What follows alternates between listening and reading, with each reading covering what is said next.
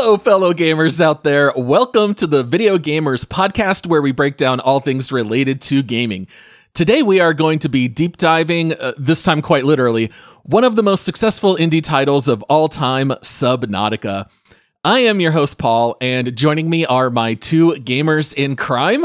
Joining me here first, he's heard the roar of a Reaper Leviathan. Now it's circling him before going in for the kill. It's Josh. Man, I don't fear the Reaper.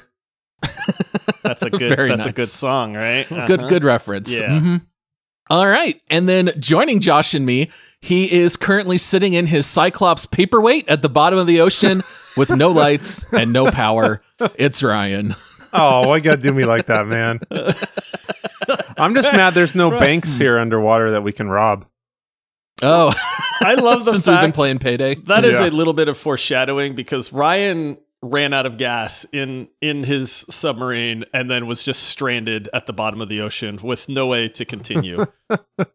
Yep. That seems like such a Ryan thing to have happen. Like I can never imagine Paul like running out of gas, because Paul would be the guy that's like, okay, I've got 6 extra batteries, I've got food, I've got water, like I'm ready. Ryan's the guy that's 100%. Like, I got a submarine, dive! And then it like just runs out and he's like, well, what do I do now? Oh, you are absolutely correct, Josh. Why do you think every time we talk about something, I go, let's go! Zero planning, zero foresight. But Ryan will just jump right in. You have to love the enthusiasm. I do. All right, so for our listeners out there, this is actually our very first Force a Friend deep dive that we have covered. We should probably explain the format a little bit here.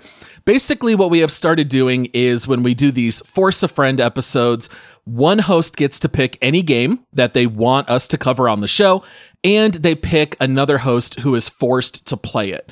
The third host then has the option to pick it up or not. It's totally up to them. And then we usually get about a 2-week window where we get to play the game, and then we come back and talk about what the experience was, do our full deep dive of the game. So, Josh, you're the one who had first honors. You chose to force Ryan to play one of your all-time favorite games, Subnautica. Yeah. If people want to hear the entire Force a Friend episode, just scroll back a couple of weeks. You'll see it in there. That's where you talk about why you picked Subnautica, why you picked Ryan. We kind of prepped Ryan for what this kind of game is. You can go hear that full episode if you want. And then also, as a side note, we should mention that our show is almost entirely supported through Patreon, and support starts at $5 a month. You get really fun perks like bonus episodes. And one of the new perks is that if you go legendary, you can actually hijack a host where one of our listeners gets to pick the game that we are forced to play. You will pick the game and also pick what host has to play it. And then same format, we'll come back and do our deep dive episode. So if you want to check that out, it's at multiplayersquad.com. So, Josh, just to kind of remind us, obviously they can go back and hear the full episode, but give us like the summary. Why'd you pick Subnautica and why Ryan? Yeah, just really like in a nutshell, because again, that's a full episode. So if you want, go check that out. But for me, Subnautica is the game that made me realize that I love exploration, discovery, crafting, survival elements in a game. And I did not know that before Subnautica. So maybe I got lucky and just happened to pick like one of the, best games of all time in that regard. But I've always held this game in super high regard. You have played it some. Ryan knew absolutely nothing about it. And I thought, here's a good example of somebody that has never even really seen this game that I can make play it. And then say, like, is it just me? Like, obviously it's not, because this game's super highly rated, but, like, does this resonate with somebody that's also, because I went into this completely blind. So I just kind of wanted to see, how does that work? For Ryan, does he feel the same way as I do? Did he have kind of the same journey as I did? That sort of thing. So, it's either going to be, I'm sorry, Ryan, or you're welcome, Ryan, at the end of this episode. But we have not, and just to be clear, we have not talked about this. So this episode, we are finding out what Ryan thinks as we're recording. So we don't talk about it beforehand. Ryan's been very careful to not give any impressions or anything like that. So one thing I love about this is that the listeners are literally going to hear it as we hear it as well. Yeah. So, Josh, you are the, quote, expert on Subnautica, having played it before. I think it's been a while since you last played it. Was it like 5 years ago? Something like that? It's been probably like 4 years, but then I did, within the last couple years, play the sequel, which is Subnautica Below Zero, because they actually did come out with a sequel to this. And then, it's one of those things where just Ryan would randomly share a screenshot of something, and then it would just bring back like all these memories for me. And I was like, I want to play Subnautica again so bad, but Starfield just came out. So yeah, Starfield's been calling us. Yeah. So, Ryan, you have been forced to crack out on Subnautica the last couple weeks. I looked on Steam, and it tells me that you have 52 hours in the game. I mean, I don't know how much of that is AFK, but you have played a lot of Subnautica here in the last couple weeks. Yeah, I'd say probably 20 of that's AFK, just doing stuff. Yeah. I'll just rage and hit escape, and it pauses the game, and I'll go do some other things or, whatever. Unfortunately, I wasn't playing Starfield because I was stuck playing Subnautica. But not to shame Subnautica. We got a lot more of that coming. But it was probably about 30 hours or so that I got in of actual playtime, I would say. Okay, very nice. I looked at my play record, and I have 5.5 hours played, so I am very much a Subnautica noob. I tried playing it a few years back and got stuck trying to find some piece of hardware and just kind of like got too frustrated and just quit. And then after we recorded the Force a Friend episode, I did reinstall it, and I jumped back in, and I think I played it for about 90 minutes, and then I've just been playing other stuff. Hysterically, I actually played Under the Waves, so I was actually playing another underwater submarine game. Maybe we'll talk about that a little bit later. And then, of course, lots of Starfield lately since that has come out. So I think this will be a lot of fun because, Josh, you love it, but you haven't really played it very much recently. So there's also a matter of time. How well does this game hold up? Ryan, you have now played so much here recently. And then for me, just kind of, more or less still the noob that never really totally got hooked.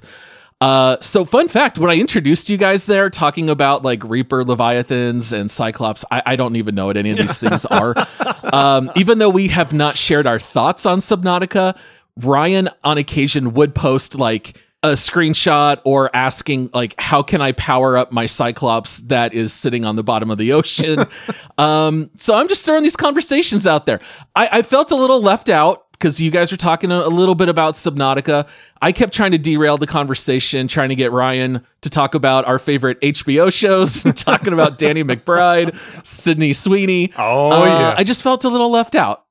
So I'm glad we're now post Subnautica. It's good though, because I love the idea that you're going to have this perspective of like a listener that maybe hasn't played Subnautica, has heard of it, said, oh yeah, I know that game, but I've never really, dove into it. And so I like that, Paul, you get to kind of be that voice for people that don't know a whole lot about the game. And it's like, you can ask questions, you can clarify things, from that perspective. So it's actually neat that I'm kind of glad that you're not in the same category as like Ryan and myself, because I think it adds a very neat perspective to this. Yeah, and if we're talking about an element of the game and it doesn't make sense to me, then it definitely won't make sense for the listeners. Right. So I'll jump in and ask questions as needed. All right, so Ryan, you boot up Subnautica. You don't know a whole lot of what to expect. Josh prepped you a little bit in the Force a Friend episode. Can you describe what the game actually does play like and what your initial impressions were for like the first 1 or 2 hours of the game? Yeah, so basically you boot up, you're in a crisis. You're hopping into a escape pod, your ship's going down, you buckle up and get ready for the ride. Everything's going crazy, lights are flashing. It's a really cool scene as you start into a game, like, okay, what the heck's going on? How are we going to start this out? Some debris starts bouncing around inside your pod. Boom, smokes you in the dome. You're out cold. You wake up. You're on Waterworld. You're on this water planet. You climb out of your little escape pod and you see your ship, a few hundred meters away, in flames, absolutely destroyed. And you're just like, okay, well, what do now? Where do we go from here? So It's an interesting way to start a game. I know these survival games always have, different techniques on how they kind of bring you into the world that you need to just all of a sudden figure out, all right, well, go ahead, little one, go ahead and figure out what to do. So I did like how this one brought you into that world. I thought it was pretty neat. I thought the escape pod, and then that's kind of your home base. I think it was pretty cool how they started the whole, kind of part of the game. Yeah, I totally forgot how the game starts 100 miles an hour.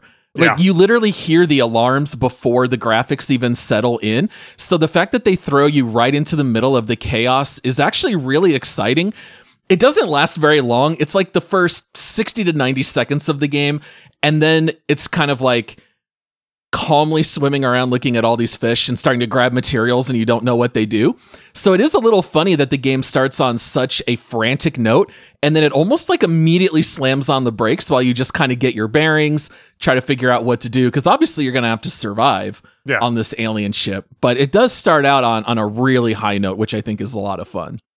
I was going to say, I was sitting there on the pod, and then that's because it went from 100 to 0. All of a sudden I'm on this calm ocean atmosphere, and I just see nothing but ocean around me. And so I kept saying Forrest Gump in my head. Instead of running, I was swimming. I just started swimming.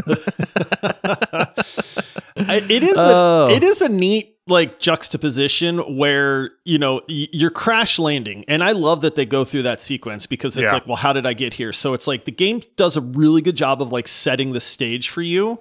But then there's this really neat moment, at least for me, where like you said, Ryan, where you're like, okay, like I'm alive, I'm stranded on this ocean planet, I'm leaving my escape pod, and you're in this like really beautiful kind of like coral reef area. Yep. So it's really neat that the game kind of like gives you this like newbie friendly, like calm, peaceful, like pretty starting area almost, so that you can really get your feet under you. Like if they had just dropped you into like the middle of the ocean where it's super dark, it's deep, you don't know what's going on. Like I think that would have made things a lot harder for people to get into. But the fact that it's like everything's shallow, it's all pretty, there's coral and fish everywhere. It's like, this is like what I want to do on a vacation almost.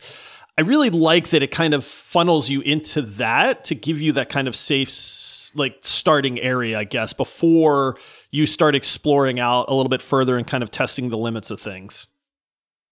Yeah, I really like how this game opens. There's sometimes it works, sometimes it doesn't, where like in Fallout 3, it starts where you're a baby and you have to like create your character, and there's all this history to cover. And it's like, can we just kind of get the game started? And Subnautica really does that well. They drop you already in the middle of the action. And I really do appreciate that. So let's talk about Josh's favorite components of a game: audio design and graphics. Yeah. I've never met anyone who cares more about audio than Josh. I would say Subnautica's graphics are not terribly cartoony, but they're also not like hyper realistic. It's definitely a little bit stylized. I don't even know how I would quite describe it. It's not quite World of Warcrafty, but a little bit. It kind of reminds me of that. Do the graphics work for you guys? How'd you feel about like the art design? It's funny for me because I haven't played it in a long time, other than, like I said, the sequels, Below Zero, which is the same graphics. I don't know that they actually improved anything when they did that. I like them. I mean, they are very colorful. They are stylized a little bit. I think they hold up really well. Like I said, Ryan was posting some screenshots and stuff, and I was like, oh yeah, like I remember that area, or I remember that. But it's funny because this game is 5 years old now, but when I look at it, I don't look at it and go, well, this game seems like it's starting to age, like from that standpoint for me. So maybe, again, I might have rose-colored glasses on because, I look back at this fondly. So I'm curious what Ryan thinks as far as like, you're playing it in 2023. Did it feel old? Did things look a little dated? Or was it just like, yeah, this game looks like the game they're trying to make? Yeah, I thought it, just like you said, looked like the game they're trying to make. I thought a lot of it, the sequences with the water, the way things moved around, just the different animations within the graphics of the world, I thought were really neat. One of my favorite things to do on the Seamoth as I explore losing my mind was just run through schools of fish. And it's just, you hear them, and it's such a good, speaking of audio, it's such a good audio sound of the fish hitting the windshield of your sea moth. And they're splatting, and you're just cruising around. I would beeline out of my way to go hit a school of fish. Sorry, no actual fish were harmed in the recording of this podcast. But I think overall, I think they did a really good job. It's like you said, it's not graphics that are going to blow you away. They're not out of the water, so to speak. But I think they did awesome. It was definitely, once you are in that world, that's how you view the world. That's how you see the world. You're not thinking about the graphics. You're just thinking about what you're doing and where you're at. So it definitely lets you kind of get into that subconscious mind zone of this is where I'm at now. And then the audio, I had an awesome time with the audio. I think a lot of along the story, which we'll get into later, story, quote unquote. But yeah. But I think a lot of the audio was done brilliant as well. A lot of the voice actors who did it did a great job. The mechanics, the machines. I think overall that section of the game was done brilliantly. And I think that the stylized graphics fit the game really well because there are fantastical elements to this where you're exploring certain biomes that couldn't really exist in real life. And so the fact that the graphics are a little bit more stylized, I think suits that really well. If the game looked hyper realistic, I don't think it would have worked as well. So I really do appreciate that. And this is a cheaper budget title. So, I mean, if you want to be real nitpicky, some of the animation movements are a little bit goofy. Even just simply swimming in the water, there's like these weird long noodle elongated arms that kind of move in a weird way. But it's nothing that I find to be distracting. Like, I don't think anyone's writing home about the graphics of Subnautica, but I think they work great. All right, so let's take our first break, and then we'll be right back, and let's start breaking down some of the story. Okay, we are back. Let's go ahead and talk about, as Ryan referenced, the quote story of Subnautica. I legitimately, this is the very first thing I wrote down. As the Subnautica noob, I wanted to ask you guys, because I've been trying to avoid everything online about this game. I just wanted to come to all of this fresh. Is there an actual story here? Like, obviously, your character has to survive. They are trying to escape. And so you're running around doing things to try to help with that goal. But is there any more to the story other than that? Is it just simply a survival and escape game, or is there more to it? Ryan, I'm curious to hear Ryan's thoughts on this, because the first few hours of the game is literally just getting your feet under you, like not dying of dehydration, not starving to death. You're looking around this coral reef a little bit, and you really don't have any idea of what's going on or even what to do for the most part. But I felt like there was a moment where Ryan started to realize that there is a story to this game, but how you discover the story is different than most games. Like, you get the story in little bits and pieces. So I'm just curious, Ryan, like, did you think there was no story at first? Do you still think there's no story? Like, what are your thoughts on the actual, like, plot, I guess, of Subnautica? Dude, this whole thing, first I want to preface this with, I'm horrible at these Survivor games. I have the worst. Josh has game ADHD where he just can't finish a game. If I have in-game ADHD where in a survival game, if I'm not guided, I'll be 10 miles away from where I'm supposed to be, just exploring or looking at things that have nothing to do with anything, because that's just the way my crazy brain works. So it took me a while. That's why I said I just started swimming. I just started exploring and stuff. But you have a radio in your pod, and that's your first kind of link to what the heck is going on. You get these distress signals. You start to find other escape pods, and you got to go search them out. And then as you do that, it progresses, and you start to learn more about what the heck happened, what's going on, how the ship crashed. So in the intro, there's not a lot, but if you pay attention and you do the right things, you got to go back sometimes and read some stuff in your little data links. But there is a story to it. You just have to pay attention. Yeah. So just to touch on, I think and this is not really a spoiler because this happens within the first, I think, like hour of the game. Yeah. But you get a radio call from your company or a ship that says, hey, we're coming to rescue you. You know, and I think that's the first part of the game where you kind of go like, okay, oh yeah, there's stuff beyond just survival and me swimming around goes. And that ship, like there's a countdown. So you get like a good 90 minutes or something like that before the ship shows up. And then it's time for the ship to come rescue you. And it's like, you're a little suspicious, but that sequence is, I think, a really neat sequence for people. And especially with Subnautica, for people to go like, there's more to this game than just swimming around and collecting fish. Yeah. And there are other events that happen along the way. And so there might be a certain explosion or something that you get to look and see. So there are, I feel like, events and mysteries that you maybe want to go find out more about, but you're not really given the overall umbrella plot line, at least in anything that I played. I was never sure, like, are there nefarious elements of this company? Did the ship crash because there's some like saboteur on board, or like what's going on? Because I never got to see or experience any of that.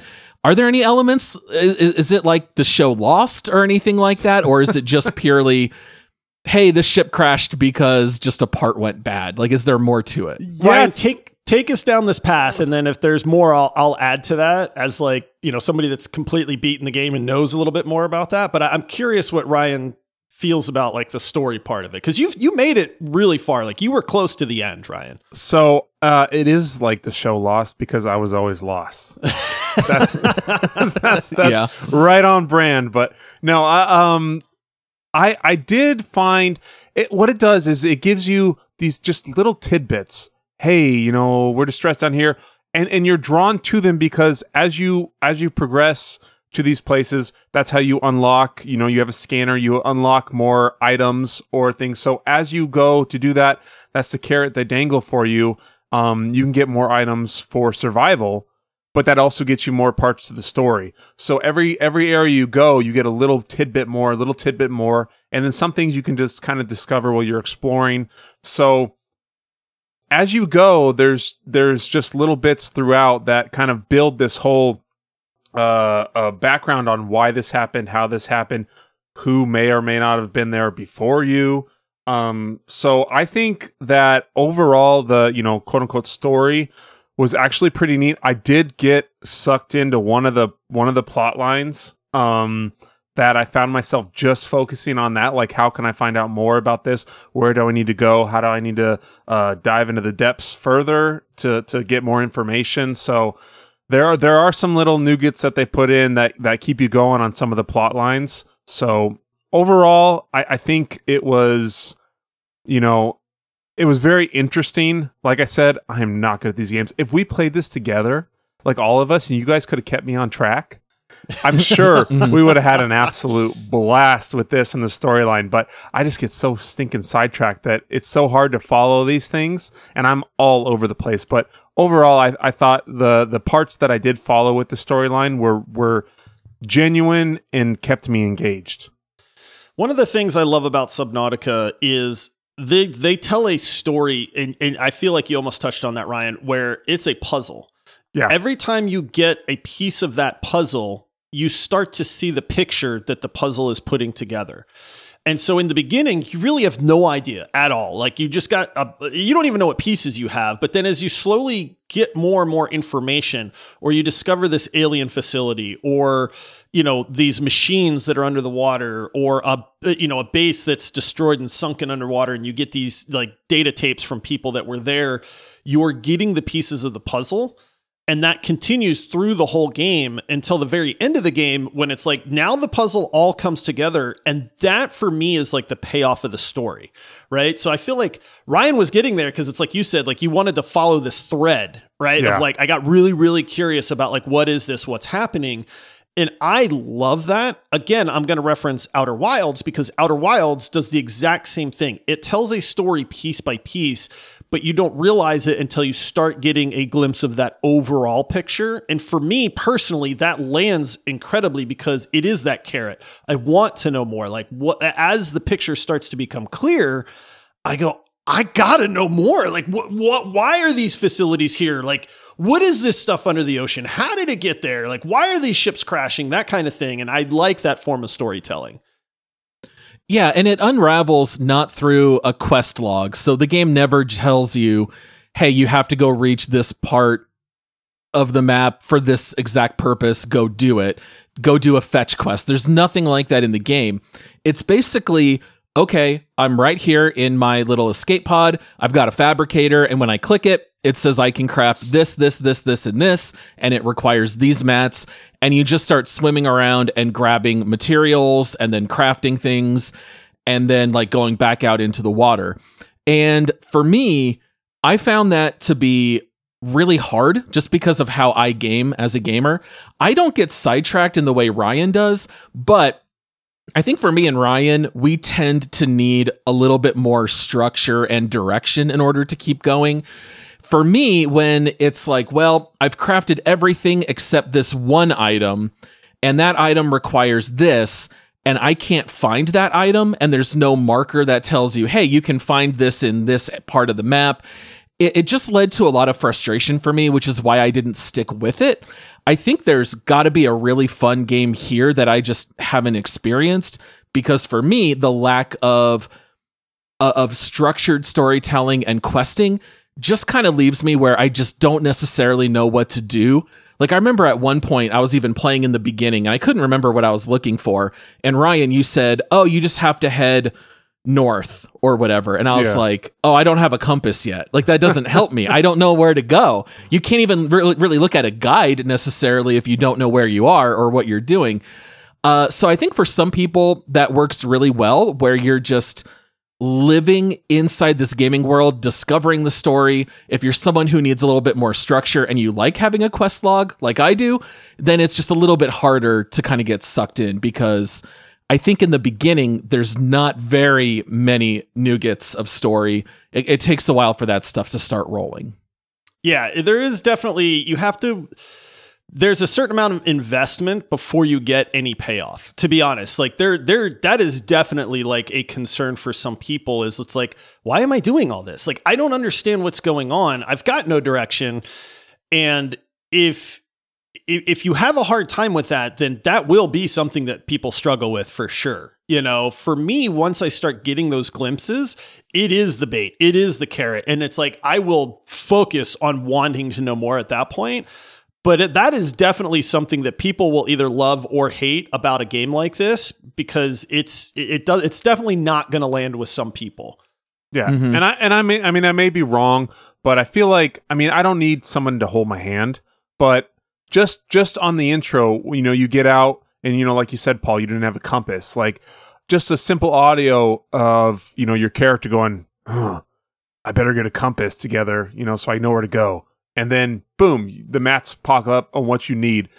And then you have some sort of direction. Okay, this is what I need to do. Then I learn where to go. And I can learn how to get the materials. And as you do these things, you'll start to learn how the whole material process goes, how you fabricate things. And it'll advance you so much more just from a few little changes. I think would change the whole beginning of this game to where it gives you just a little bit of direction and helps you learn the whole kind of basis of it, and then you can kind of progress from there and get kind of then there's the carrot. Okay, I know what I'm doing here. I know what I have. I know how to survive, and now I can go off and explore. Yeah, like Rust has such a simplistic system, but when you play for the first time, you show up naked on a beach, but then at least they tell you, craft a stone hatchet, and then you can kind of see it. It guides you a little bit. Subnautica, it's more so experimenting and looking around and figuring things out on the fly. And so you get there, and I think some people would love that system, but a little bit more frustrating in my opinion. So a huge element of Subnautica is obviously exploration. This is an underwater ocean sea game. What would it be if you weren't out there exploring? There are a lot of different biomes depending on your depth and what direction you head from your base. Most of these biomes I have not seen, but kind of like just browsing through a list here, there's like a mushroom forest, there's different kinds of reefs and caves. Not to get too nitpicky, but there's also like free-flowing underwater lava and stuff like that as well. Not entirely too sure how that works, but all right. So like finding new biomes is obviously exciting, not just because it looks different, but it's going to bring in new materials so you can craft better gear. You're going to start running into new kinds of creatures. Did you guys find the exploration to be really satisfying in Subnautica? Ryan, I'm going to keep throwing to you first because it's like, I'm curious. I want to know Ryan's thoughts. Like, it's like when you found a new area you'd never seen before, was there excitement? Was there dread as in like, a whole nother area I have to figure out now? Like, but that is a big part of the game. So how did that click or not click with you? It clicked as in, it was a sense of wonder because I did think this world was beautiful. The mushroom, area and some of these caves, I thought they were absolutely beautiful. I love to explore. I love to, once you get this thing called the Sea Glide, and it's a little propeller handheld motor thing that you can kind of move through the water a little quicker with. Once you get that, you can kind of zoom through these areas and look around. And I found a lot of joy in just exploring and looking around and checking things out and seeing what other animals and creatures and how many plants and all these things I can scan. I was trying to scan everything I could just to put it in our data bank. But it was also mixed with a lot of rage and frustration because I couldn't find the materials I was looking for. Yeah. So I'm delving through the depths of these areas looking for gold or copper or quartz. And I'm like, I've been through these tunnels 100 times and there's quartz everywhere. Now there's nothing. What am I going to do? So it's with a mix of elated joy and wonderment at the world I'm in, but frustration because I do have so much oxygen. I'm only down here for so long. I got to get back up. I got to get these materials so I can advance in the game and progress. So it was hard to be under that. If I was just exploring, I would have loved the world. But with those things combined, it was a little tricky. Do we all agree that finding mats is the low point of this game? It is, but it's not. Like, and this is any kind of survival game. It's Rust, right? Like any game that has survival and crafting, there's a certain grind that happens to collect materials and move to that like next step. But that reward for the next step a lot of times makes it worthwhile. Like when you do discover a new area in Subnautica and you go from collecting, quartz and copper to now you're finding gold and rubies and more precious elements, you kind of go like, well, this is going to lead to something cool. I just don't know what yet. And so there is that sense of like, I have to put in a lot of effort and work, but there's going to be some kind of payoff here. And like I said, we see that in Satisfactory, Rust, Valheim, and all of these survival crafting games where, yeah, I think that is like the chore part of these types of games, but it usually comes with a nice reward system. It kind of built into that as well. Yeah, that totally makes a lot of sense. So there's still more aspects of gameplay that we haven't even really talked about in any kind of detail. So in referencing the survival elements, there are, I believe, 4 survival elements. You guys can tell me if they add any more later in the game.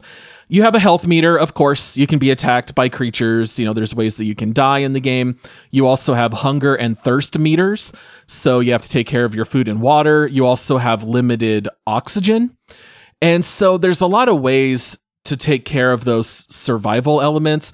So for example, in the beginning, you do have like some bottles of water and stuff like that, but pretty quickly you start to learn, okay, there's actually a certain type of fish. I think they were called bladderfish. I can grab one, I can stick it in my pocket, and back at my base, I can turn it into water. Or like maybe 30 to 40 minutes into the game, you can start crafting bleach, and then you can turn bleach into disinfected water, things of that nature. So all of these things kind of feed together. I was kind of curious to hear from you guys. Did you feel like the survival elements added to the experience, or was it more of an annoyance? Because with survival games, it tends to be a little divisive how people feel about that. I thought some of the work was worth it, and you got the payoff on what it took to get those items, but oh man, it was so annoying to just have to keep rounding up water. The water, Like, right? it I know drove me nuts. you're on a Yeah. water planet. I'm on a Like, water- Why?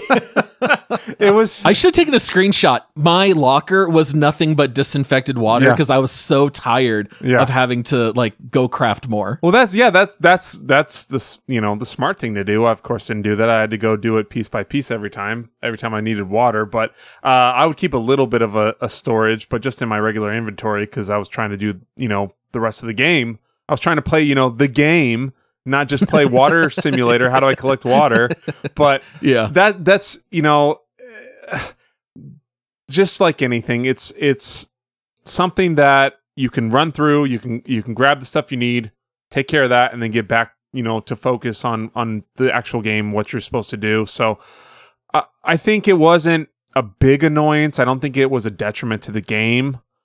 Could it have been a little different in my opinion? Maybe it could have given you a little more nutrients or water when you had the stuff. And then Paul didn't mention, but just for your food and your subsistence, you would capture fish and you could cook them, but they would degrade and decay. Yeah. So if you didn't eat them right away, then the values go down. Then all of a sudden it's taking away your water. Well, it still may give you a little bit of nutrients on your food.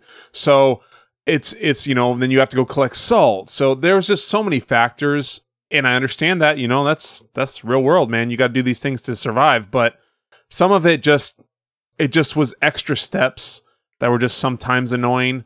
But overall, I don't think it was that much of a hindrance on the actual game or gameplay.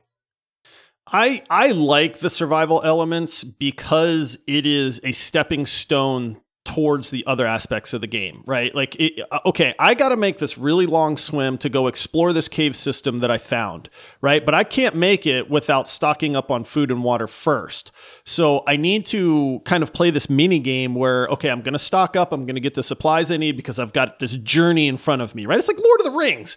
Right? Like they gotta get some food, they gotta get some water before they set off on their epic journey. And it's kind of like that. It's like, okay, I've prepped, I've got my knife, I've got food, I've got water, I'm ready to set off now. And then you kind of, make those first few swims. And then it's like, so for me, I like it. I do get that it is a chore. It is work in a game.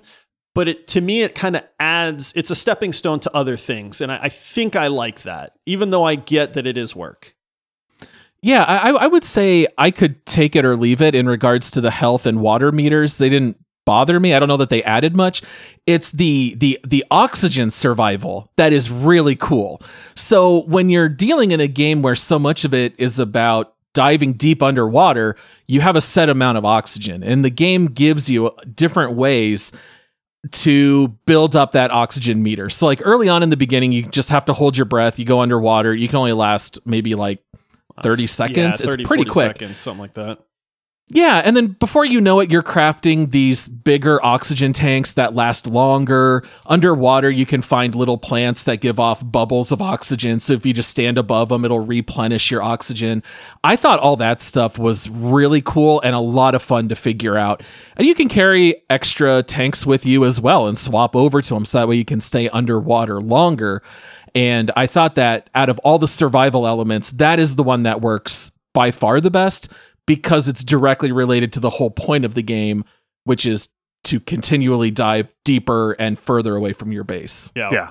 I didn't think that was neat because they would put it to where, and they structured that well to where those, you have your inventory, you have so many squares and different items take up different amount of slots. So a tank takes up a lot more than, just a little piece of copper or whatever. So you can't just stack up 20 tanks in your inventory and then just go down as long as you want because they take up so much space. So I thought it was neat that if you were going to do that, that's going to be a detriment to how much you can carry and what your exploration is going to be. So I did like the oxygen. I tell you how many times I was swimming with that sea glide up to the surface, and it's like 3, 2, 1, and I'm like blacking out, and then you get like 10, I think it's 10 seconds before you die, and then I'm like at the surface and I can see the ripples of the water. I'm like, come on, 20 meters, 30 meters, or 30 meters, 20 meters, 10 meters, come on, and I'm almost there. So I thought that was a really good feature, and like you said, Paul, I think it just added a lot to the game.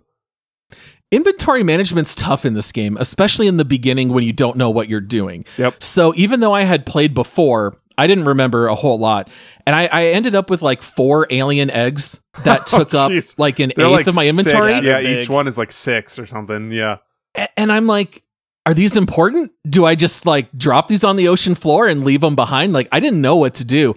And you have very limited inventory, so it's kind of hard. You can't just grab everything and then try to figure out what to do with it later. You have to be a little bit more intentional. Okay, I can only carry 2 of these or 3 of that, or, can't hold on to these 4 alien eggs all at the same time.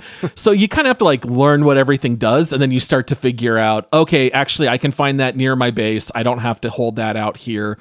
All that stuff starts to click the more you play. All right, well, we're going to take our last break, and then we'll come right back and finish up this episode.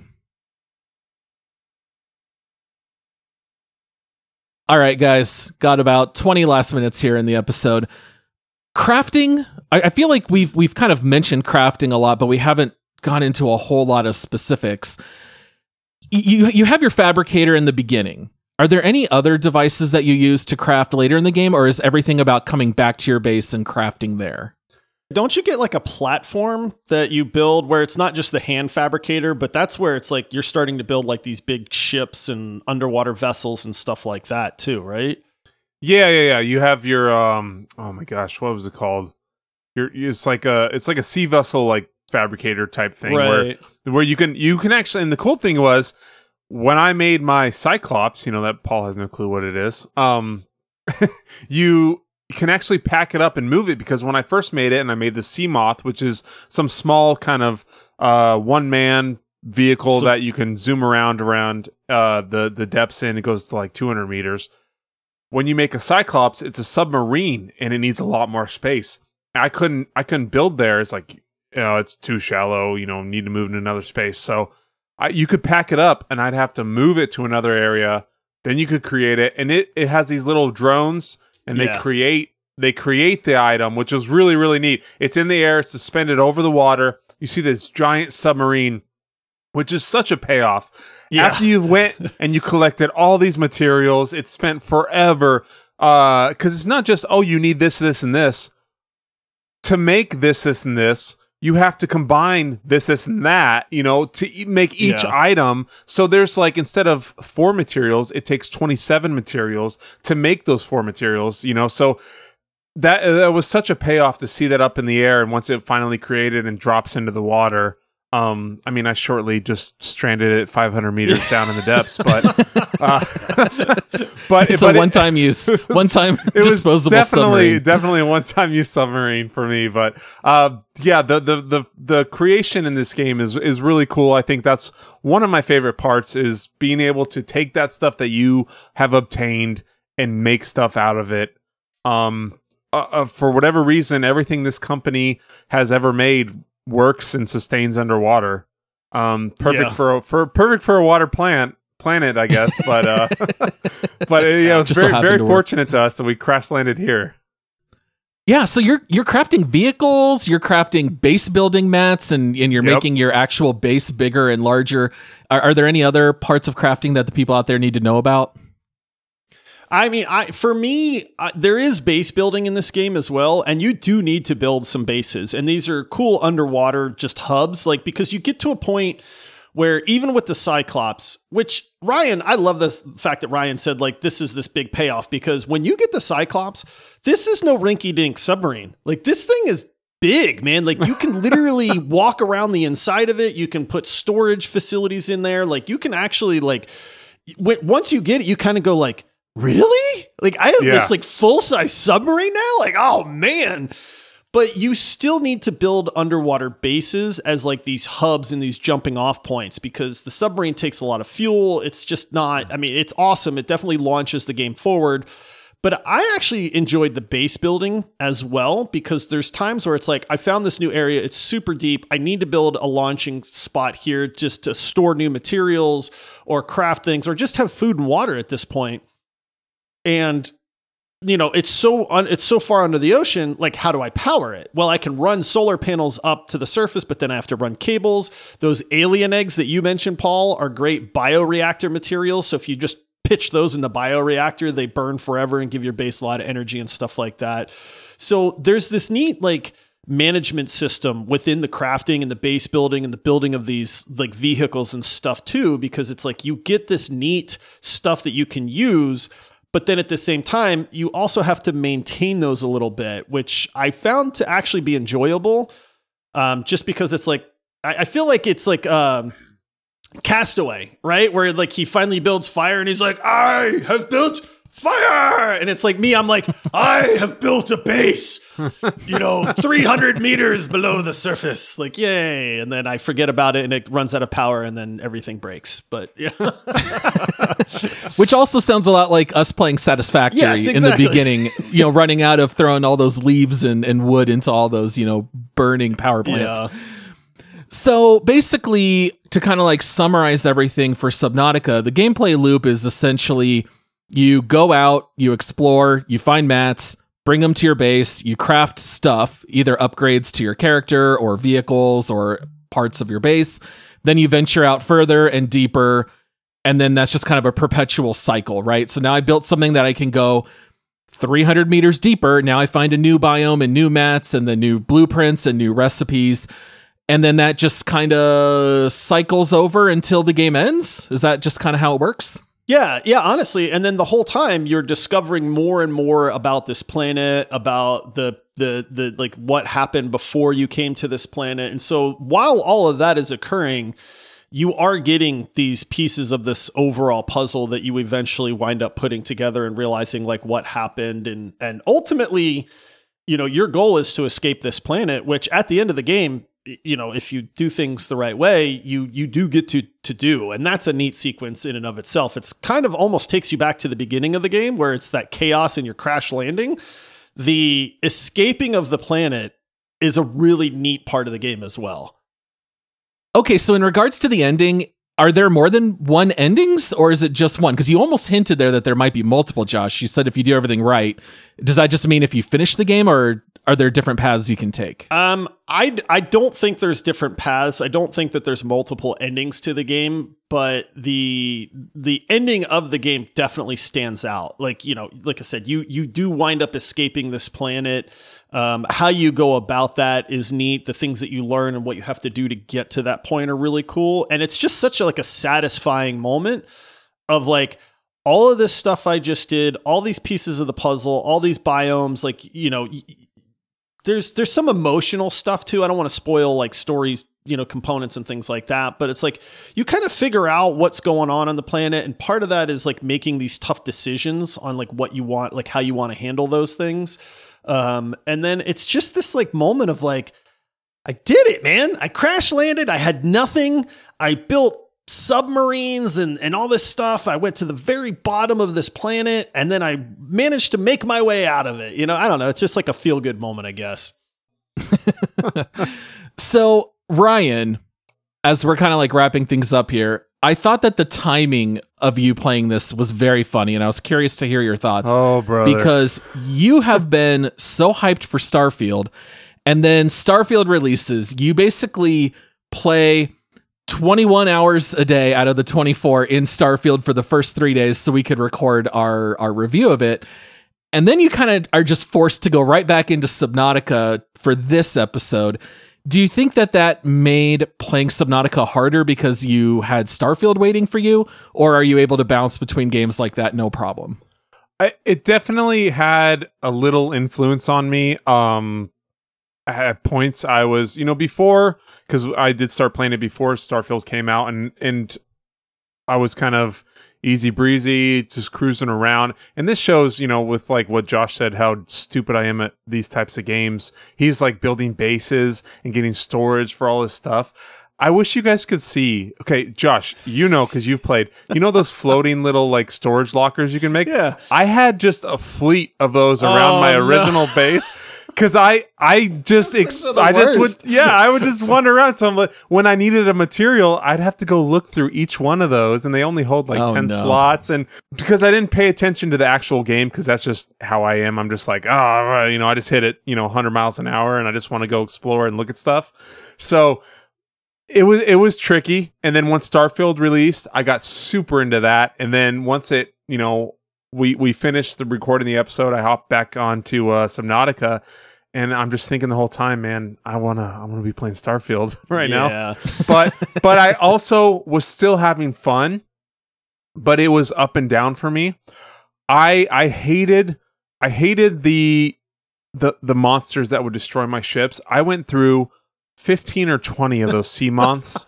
Like it, I almost rage quit 4 or 5 times, and I would message you guys in Discord.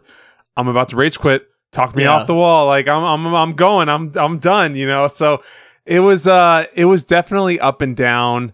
I still had a lot of fun playing this game, but it was definitely interesting with such a big game coming out in the midst of all this, to try to balance the two. So overall, Ryan, it sounds like you had a lot of fun. It wasn't an entirely positive experience. There were frustrations along the way, but ultimately, it sounds like you're glad that you played the game. Yeah, no, absolutely. And I will say that I excuse me, I will definitely keep it. And I think I'm going to go back to it because I need to eventually get back to my Cyclops that's 500 meters down with no energy. So I got to get back down there. But I'll definitely go back to it and finish out the last little bit of the game. But I enjoyed it, and overall it was pretty fun. Anything you want to say to kind of summarize your thoughts on the game as a whole, Josh? I mean, I'm very curious to hear Ryan's overall rating of this. I have to give him kudos. Being forced to play a game is hard enough, right?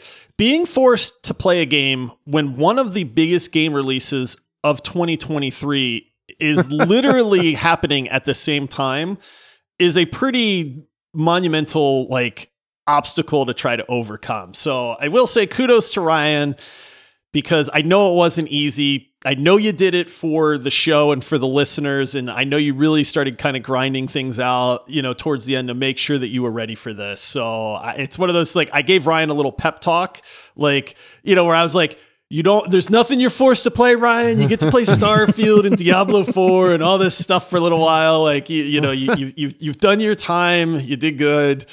And all that too. So I just say, kudos for actually putting in the effort and doing what you were supposed to do on that. And I know you did it for the show and for the listeners. So, and I did not want to rub it in Ryan's face or anything, but as I was beating Starfield, I was just so excited. I had to tell someone. So I'm putting in our Discord, guys, I just played one of the greatest missions I've ever seen in a game. Oh, yeah. It's called Entangled. And I'm I just beat it. And Josh is what are your thoughts? And I'm throwing it all out there.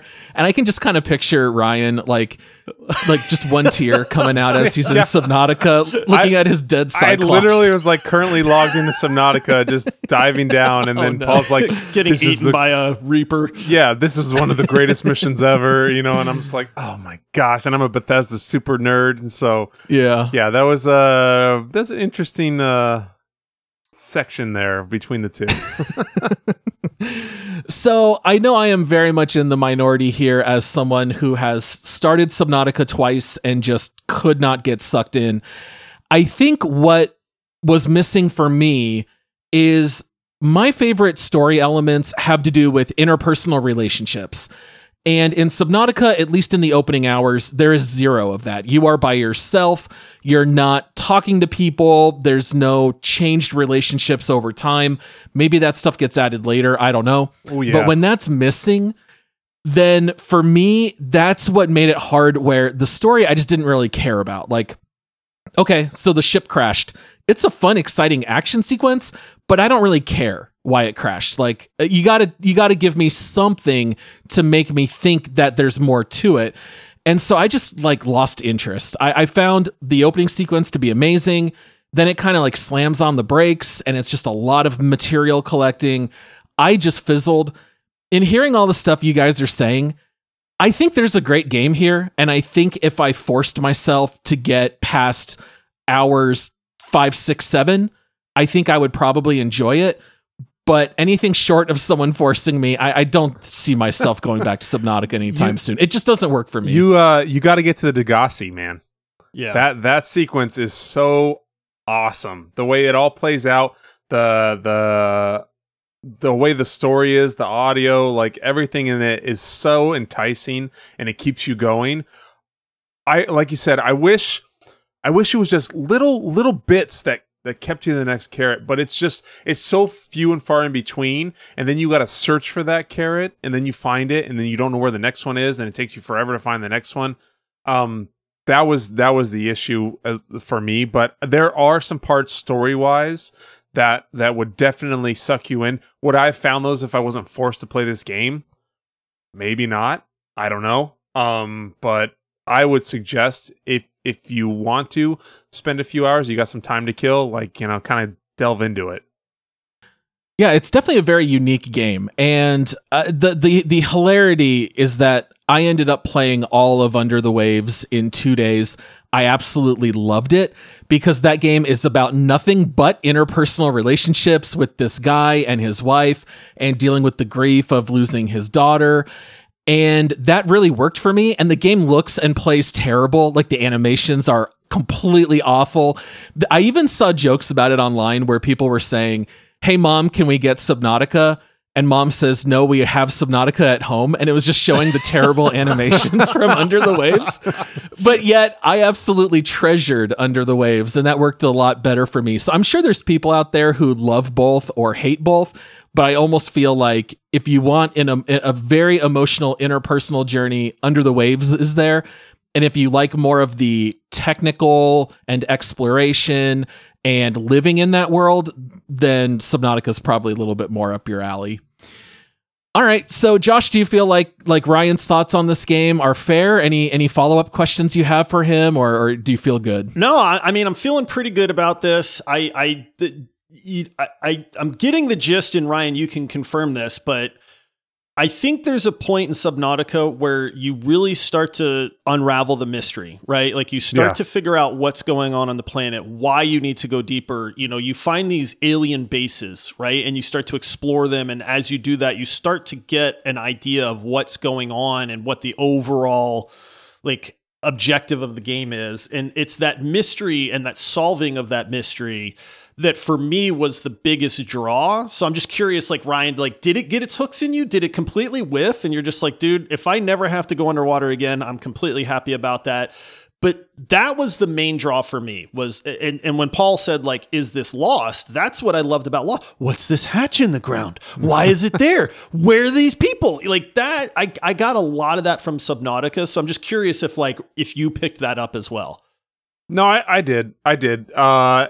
All these little parts, and I probably did some out of order because of how I explore, in these types of games. But the little things that did give you that tidbit of information, that tidbit of story, did suck me in, and then it would pop up a marker on your map, and you're like, okay, now I got to check that out. But it's like, okay, now I got to do these mats. So then sometimes I get distracted and I won't do it for a while, but it was always there. So I definitely got that feeling of a draw towards parts of the story to continue on. But I just wish it was a little easier to continue with that and do those steps. And it wasn't so much of a gap between how much I need to get, where I need to go to continue that story, Right. Pacing. Yeah. Yeah. All right. Well, now that it's the end of the show, Ryan, here's where we get your ratings here. So first up, we have our segment, Make Love, Marry, or Murder. This is where we get to rate the game. Is it marriage material that you play long-term, you recommend to others? Is it maybe Make Love, where maybe there are a couple hours to be had, or maybe it's best to buy on sale? Or is it a game that you would murder and not recommend? Sounds like you're somewhere in between Make Love and Marry. Is that correct? Yeah, I'm a strong Make Love. I don't know if I could quite marry this game, but I think it's to the point where I would definitely play this again. I probably am going to play it again just to do some more stuff that I haven't felt like I finished, and I have a draw to finish still, even with Starfield looming, and all the other games that we have, on task to play. But I feel like this one is definitely a good Make Love. Okay. And then looking at our leaderboard. So if our listeners are not aware, we do have a website, videogamerspod.com. And on there, we each have our own individual leaderboards. every time we do a deep dive, if you play and cover the game to an extent long enough that you can put it on your leaderboard, then we would do that. I have not played enough. I'm not going to put it on my leaderboard. Ryan, we finally have yours. The website has been updated. Took a little while to get your list. You have not played all of the same games Josh and I have over the course of this podcast being out. So your leaderboard is a little bit shorter, Ryan. You currently have 30 games on your list. Up at the top, you've got stuff like Red Dead 2, God of War, Diablo 4. In the middle, you've got some stuff like Fallout New Vegas, Fall Guys, Deep Rock Galactic. And then toward the bottom, you've got some stuff like Deathloop. Oh, it hurts my heart. Disco Elysium. Oh, I love that game. And Battlefield 2042. So out of your 30, where do you think you're going to put Subnautica? So you mentioned it right there. I think with how we did, that other deep dive on Ark, another survival game that we had an absolute blast playing, but I feel like I genuinely enjoyed this more. This would be a lot higher probably if we were all able to play together. I love playing games with other people. If we were able to play this together and you, Ryan, what are you doing over there? Come over here. We need to do this. And you guys keep me on track and we could build stuff and explore together. It would be different. But I'm wanting to put it just above that at 19. So right now I have Halo Infinite there. So it'll be PUBG, Hollow Knight, then Subnautica. Okay, gotcha. So you've got it, pretty much almost right in the middle of your list on the leaderboard. Okay. Josh, are you going to put it on your leaderboard? I mean, I know you haven't played it recently, but do you want to put it on there? No, I think it's actually on my top 10 leaderboard. Is it not? I think it is. No, it is not. It's not on my top 10? Nope. Your top 10, for if our listeners want to know: EverQuest, God of War, Witcher 3, Rocket League, Divinity Original Sin 2, Overwatch 1, GoldenEye, Ocarina of Time. Not a top 10 game, honestly. I love it. Yeah. I love it. I recommend it to everybody. I don't know that it's a top 10 game for me. So maybe I'll like in your top 30? Probably easily, somewhere in there. Easily. It's probably in my top 20, to be honest, as far as that stuff goes. But yeah, I would have to play it again and see how it holds up. I've actually gone back to Subnautica and dabbled in it again, but I've not ever done that for more than just a few hours. It's almost like I just want to go back to the ocean for a little bit. Yeah. And kind of be like, I remember this place, and then it's like, I don't want to have to collect all this stuff and find water every 5 minutes. So exactly. Good to visit you. See you later.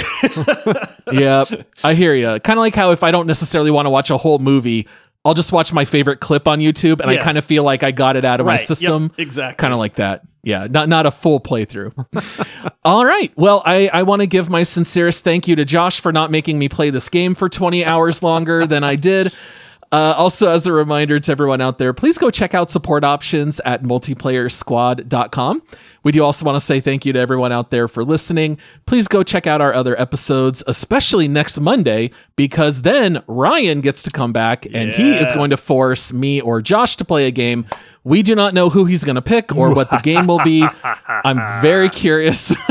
Ryan, that sounded a little bit evil. I'm suddenly a little bit scared. I can't wait to find out. So make sure to tune in. If not any other episodes, make sure to come back next Monday and find out what we're going to play next. Anything else to add, guys? Anything we learned? Anything interesting? Or are we good to go? Thanks to Ryan for being a good sport, especially with Starfield in the background. But Ryan, you are free. I'm free. Freedom! All right. Well, thanks so much, everyone. Until next time, happy gaming. See ya! All right. See you, everybody.